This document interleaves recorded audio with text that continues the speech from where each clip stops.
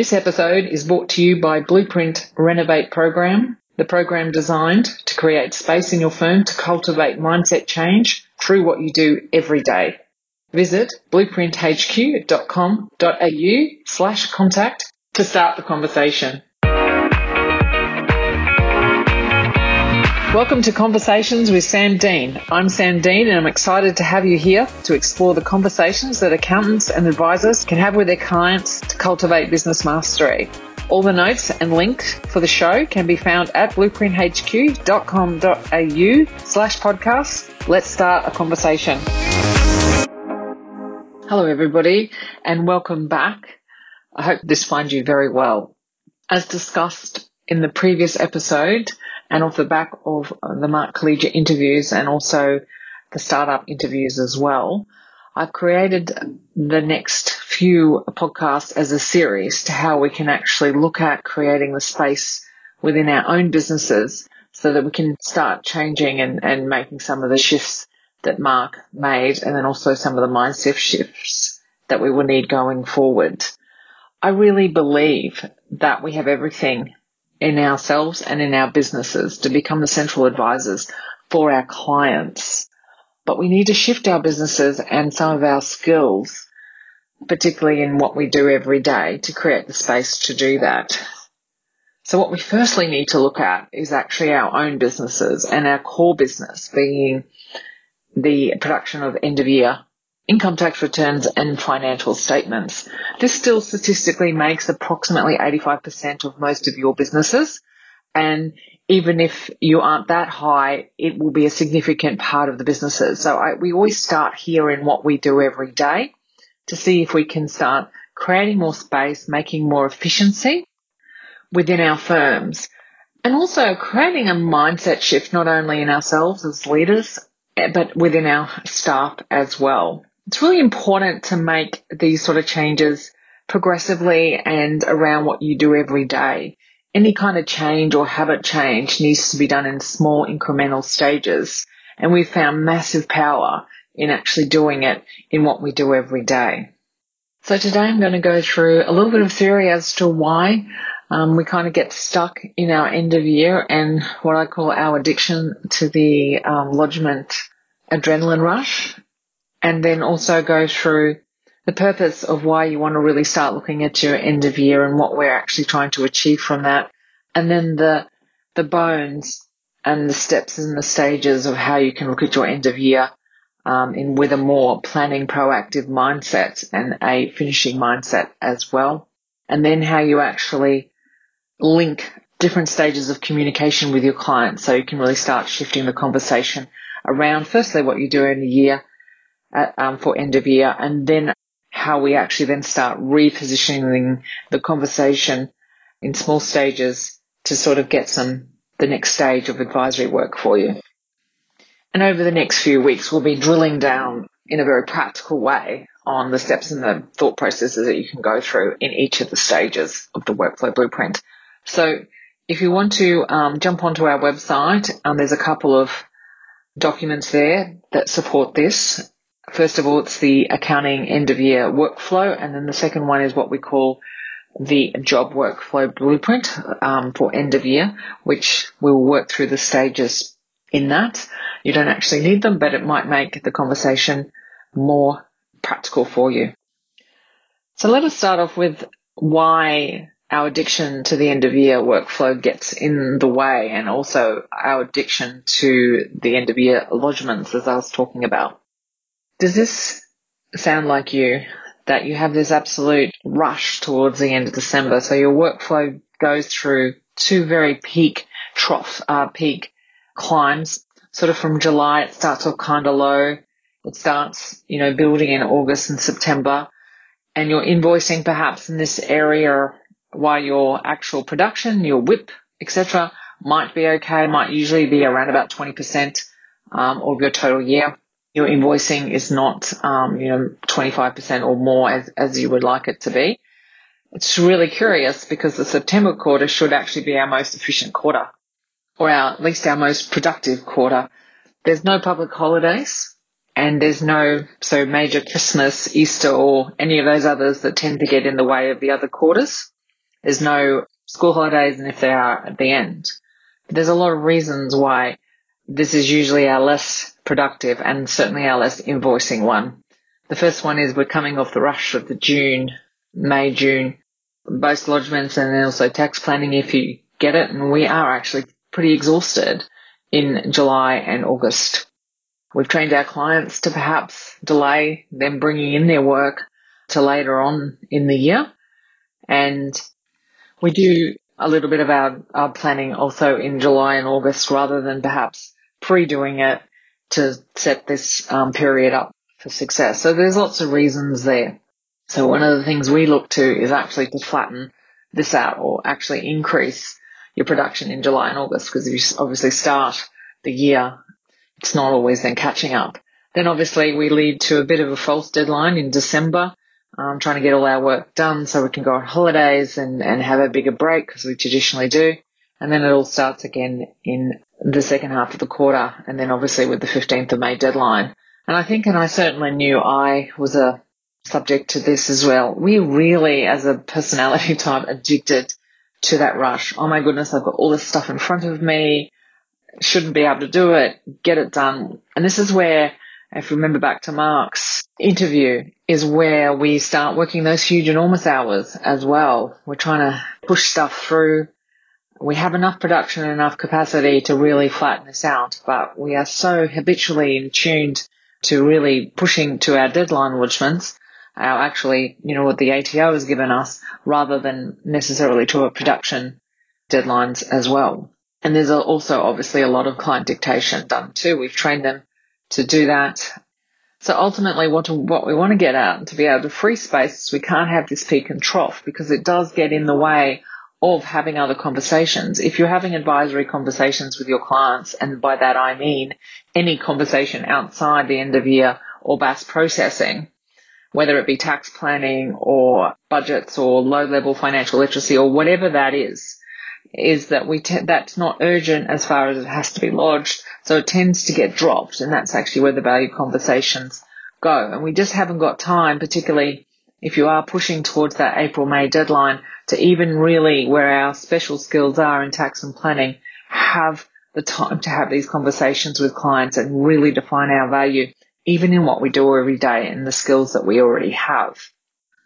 So the first step, if you like, to get your foundations right is to work through how we can stop this happening.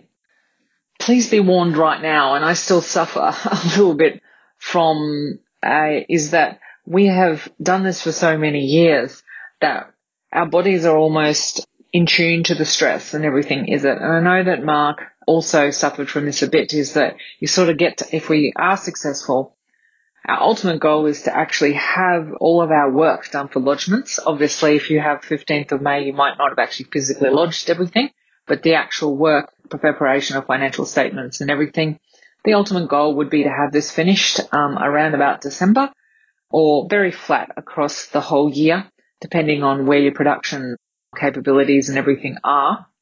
But we still, when we come to April and May, get this sort of rush in our body to say, well, we should be doing something. And if we're not doing something, we're not under a whole lot of stress right now, what's going on.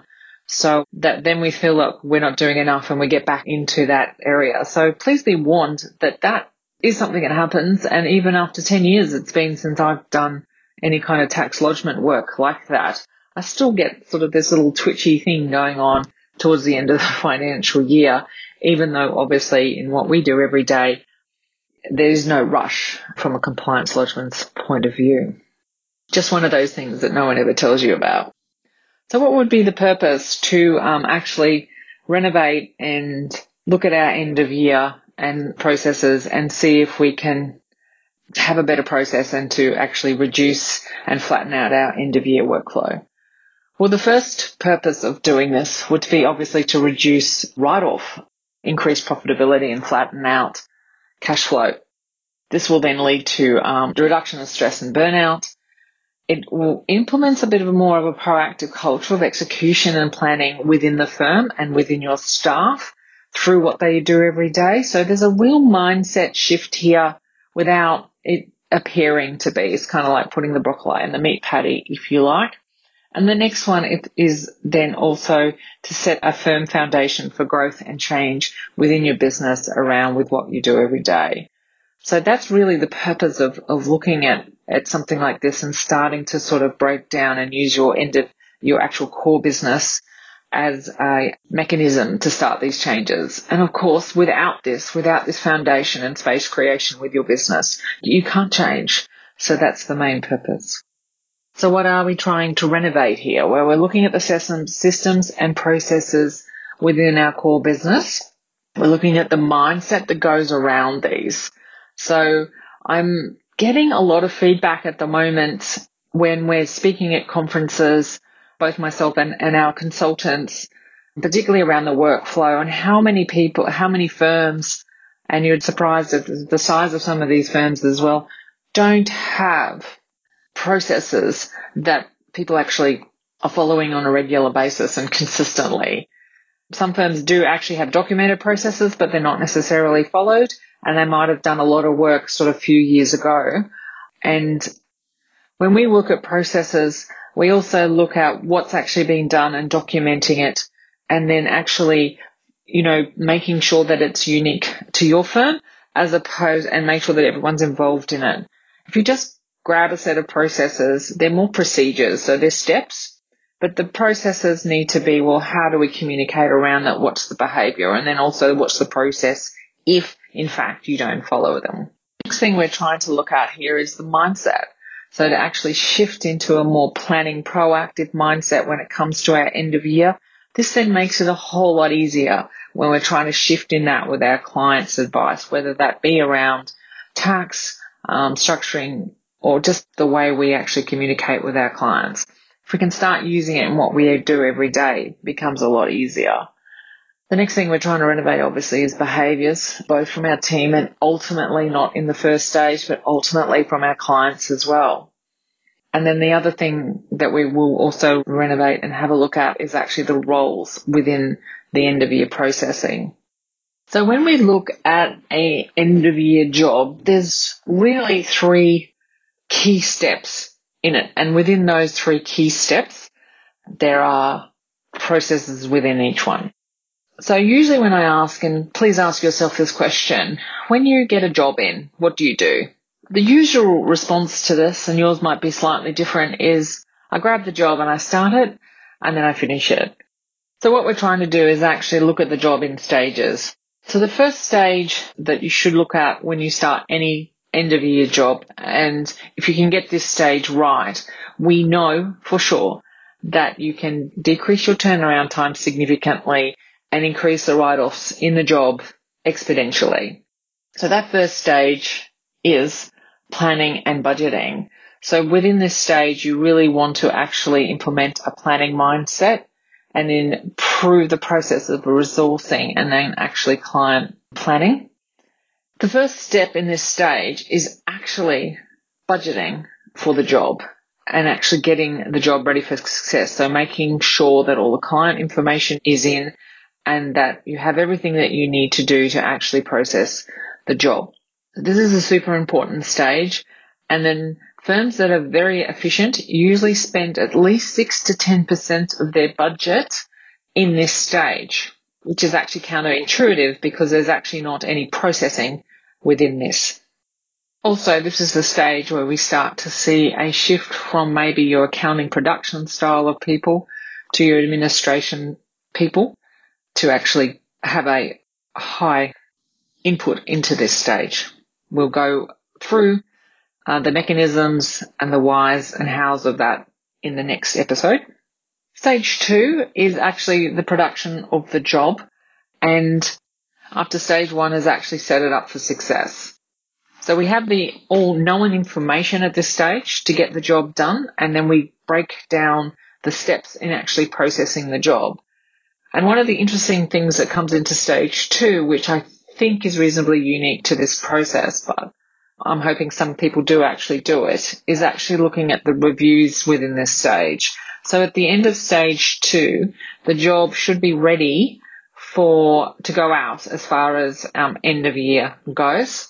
And we also look at the production of the financial statements, the data that's within that, and then the different levels, and then also obviously the tax strategy area, and then the different reviewing stages as well. We're making sure in this stage that the right people are doing the appropriate levels of jobs, and even if you're a smaller firm with not the old hierarchy, that you're understanding where the different levels of jobs is, so you may later on be able to replace those steps either with outsourcing, technology, different styles of people. We also do a little bit of work in here around the actual reviewing processes, so we can actually teach other people to do it. We intuitively know how to review if we have a little bit more age on us and experience, if you like. So we put a bit more processing around that. So that's reviewing of the actual financial statements, the tax strategies, and the steps within the job. We do find that there's usually a lot of redoing as opposed to reviewing. So we spend some time in here, and I'll work through that in this particular series for you. The last stage is what we call getting the job ready for success and the client ready for success for the next year. So it's high-level reviews of how we can actually improve the client from a client point of view going forward, and how we actually might be able to improve it from an efficiency next year. So we do the setup for the budget at the end of the job. We debrief on the job, see what other opportunities might be within it. And we also, in this stage, meet with the client and talk about what was achieved within the job and what wasn't, and then any future opportunities going forward. Initially, when you start this process, that's also when the invoicing and any kind of efficiency measures is done. Obviously, long term, if you're changing the way that you're invoicing, etc., that's a step that would go to the front of the job. But in this process, in this series, we'll look at doing it at the end of the job because that's where most people do it.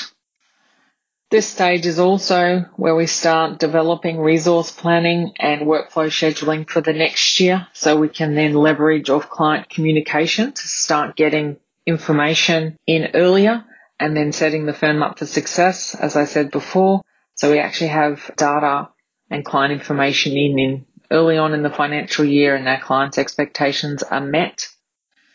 The first year that you would go through this is obviously a startup year, and depending on where you start the processing, you wouldn't have these results. It usually takes a good 2 tax seasons to get the really great results, but you'll almost immediately see results in your turnaround time and your production, which leads us on to stage 4, which isn't in the job workflow blueprint, but talking about how we actually measure some of this and how we actually report on it. As numbers people, we don't report on our internal measures very well. In most firms, and this is a big generalization, I know, but most firms can quite often measure productivity, recoverability, not successful in some of the systems that we've got now, but recoverability is obviously productivity times write-off. So those two are good starting points as long as you're regularly measuring them and that there's actually a reason why that you measure them. Ultimately, particularly when you're looking at core business and moving on to a more agile business, these aren't great measures. We tend to only measure what we can measure easily, and obviously productivity is one of them, but it's also a measure that does block a lot of change and everything as well because it's based on chargeable hours. However, that's probably a podcast coming up in the future, so we're not going to solve that problem today. But what we are trying to do is get measurability around a slightly more lead indicator in this. This is turnaround time of jobs. We know that the more that you can improve your turnaround time, and there's 2 stages to turnaround time, which I'll work through right now. So there's turnaround time that you don't have a lot of control is, and that's the day that the information comes in from the client to the day that you can start the job with all the budget and then all the client information in. The second stage of turnaround time is when the job is ready to start with all known information in to when the job is actually invoiced. So if we know that if we can reduce the turnaround time, that write-off is reduced. But also what happens with reducing turnaround time is obviously relationship with the clients increase because it's not sort of going into a black hole. So another one of the benefits of measuring turnaround time is we can clearly give our clients indication as to when their work's going to be started and when it's going to be finished. And this is when we start building in some communication that client wouldn't otherwise get. So let's run through the steps again. The first stage is all about planning, getting the job and the client's information ready for success. Second stage, actually processing and really starting to think differently about processing the stages of the job's financial statements and how we review them. And stage 3 is getting the job ready and the client ready for success next year, and starting to also then reposition how we look at the job and then how we actually look for opportunities within the clients as well. Then we look at the reporting and how we actually might be able to measure the success of this and the new interesting numbers that might come out of this process that we are able to measure easily and shift away from the more traditional lag measurements of productivity and capability. So that's what we're going to look at over the next 3 weeks. The idea of actually doing this series is to show that you can actually start looking at implementing a more proactive culture of execution and planning around what you do every day. You reduce profits and increase profitabilities, flattening out cash flow and reduce that stress and burnout. But as I said right at the beginning, it's important that we get right into the core of our business first before we look at what we do every day, so we can start putting the changes that we need to be more agile going forward, so we can have the practices that we deserve with the space, and then we can also reposition ourselves into be central advisors for our clients going forward. So remember, continue the conversation and be brave. I look forward to catching up next week. Thank you so much for listening. I hope you enjoyed that conversation. To check out more information on all things Sam Dean and Blueprint, go to the website blueprinthq.com.au. And remember, continue the conversation and be brave. See you next time.